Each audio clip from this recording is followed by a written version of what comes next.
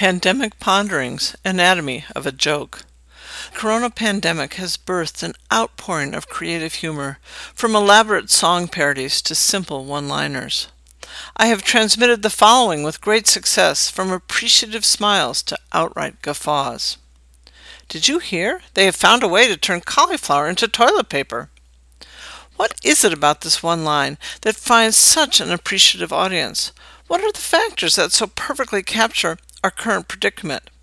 Here's my dissection of the required steps underlying this humor. 1. Knowledge of current hoarding of toilet paper. By now, everyone is aware that toilet paper was the first item to disappear off the grocery shelves. How did this start? Go viral, as it were, so grocery stores across the country are now pockmarked with empty shelves. This is the land of plenty. Americans shouldn't have to scrap for something as prosaic as TP. Panic buying is a universal human emotion, and if I didn't have the good fortune of a pre-isolation Costco run, I would have stocked up the moment I saw others doing the same. But why toilet paper? My theory is that toilet paper is the very definition of a human being. Without toilet paper, we'd be just another animal. Skulking at the edges of my subconscious is the real possibility that we could be facing the end of days. If the world collapses around us, I want to face it clutching at least one roll of toilet paper. The trickle-down effects of the empty shelves are interesting to consider. Procter & Gamble was among the first to proclaim their patriotic duty by amping up their production. For years, advertisers have tried to convince consumers that toilet paper is not a commodity, that theirs is gentler, softer, basically has more horsepower than the competitors' thin, flimsy rolls. They can now pull these ads, knowing that Americans will likely buy sandpaper as long as it's labeled toilet paper. Requirement 1. Understand that hoarding toilet paper is an irrational but contagious response to the coronavirus, and humor is one way to keep calm and carry on. 2.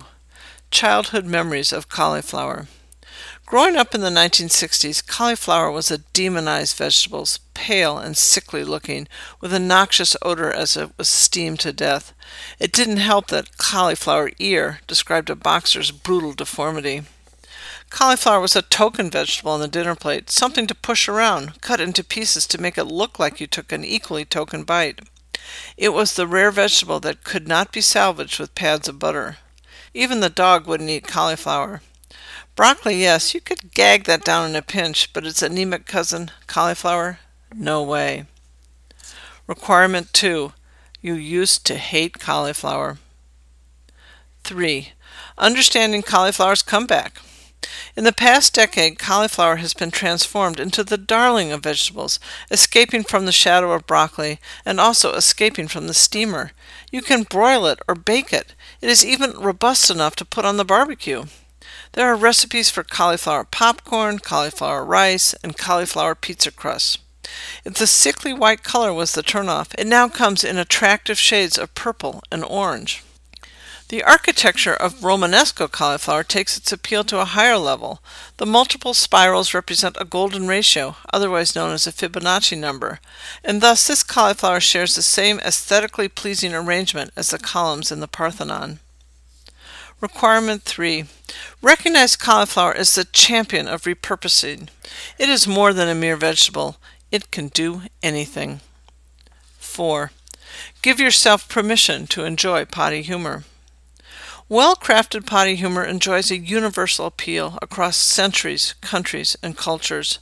Shakespeare was a noted potty humor enthusiast, ranging from clever to raunchy, but potty humor shows up in some of the earliest recorded writing. Aristophanes, a Greek playwright writing in the 5th century BC, filled his plays with irreverent fart jokes, frequently at the expense of his nemesis Socrates. An Arabian Nights tale tells the story of Abu Hassan, who flees to India in embarrassment after tooting on his wedding night. He lives for years in atonement and becomes a man of utmost sobriety and respect. Finally, he returns home, but is still nervous at his reception. At an oasis on the outskirts of town, he overhears a young boy and his mother still laughing about his fart that occurred decades earlier. He flees the country, never to return. However, be advised that without a deft touch, potty humor can quickly devolve into cheap and gratuitous scatology. Timing and audience are also factors. The line between great and wretched is narrow and ever shifting, so delivering good potty humor requires nerves of steel. Requirement 4. This is the easiest of all. Everyone likes potty humor, and this one is well done, well timed, and clever.